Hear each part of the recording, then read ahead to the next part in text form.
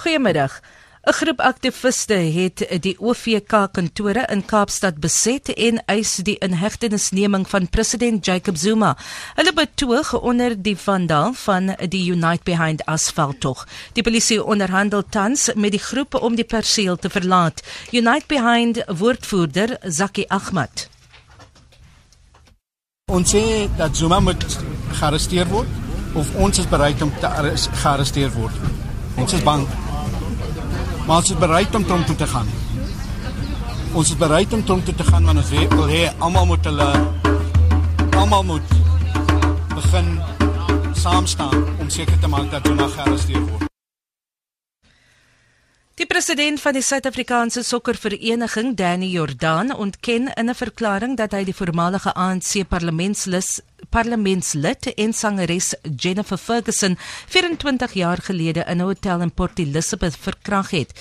Sy het dit 2 weke gelede op Facebook bekend gemaak. Jordaan sê in 'n verklaring deur sy prokureurs dat hy na delige oorweging besluit het om sy stilte te verbreek en 'n verklaring oor sy onskuld uit te reik. Jordaan sê hoewel hy empatie het met die slagoffers van geslagsgeweld, die beweringe teen hom 2 kante het wat nie in die media of elders behalwe 'n hof besleg kan word nie. Jordaan is geadviseer om nie in die openbare by die beweringe betrokke te raak nie.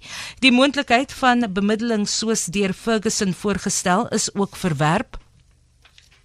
Die ouditeur-generaal Kimi Makwetu het in Pretoria aangekondig dat onreëlmatige besteding deur staatsdepartemente en staatsinstellings van die vorige boekjaar met meer as 55% gestyg het tot 45 miljard rand.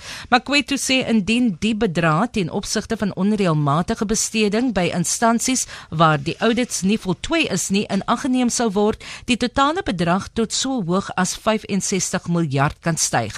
Die aantalle entiteite waar onreëlmatige besteding voorgekom het ook tot 265 toegeneem.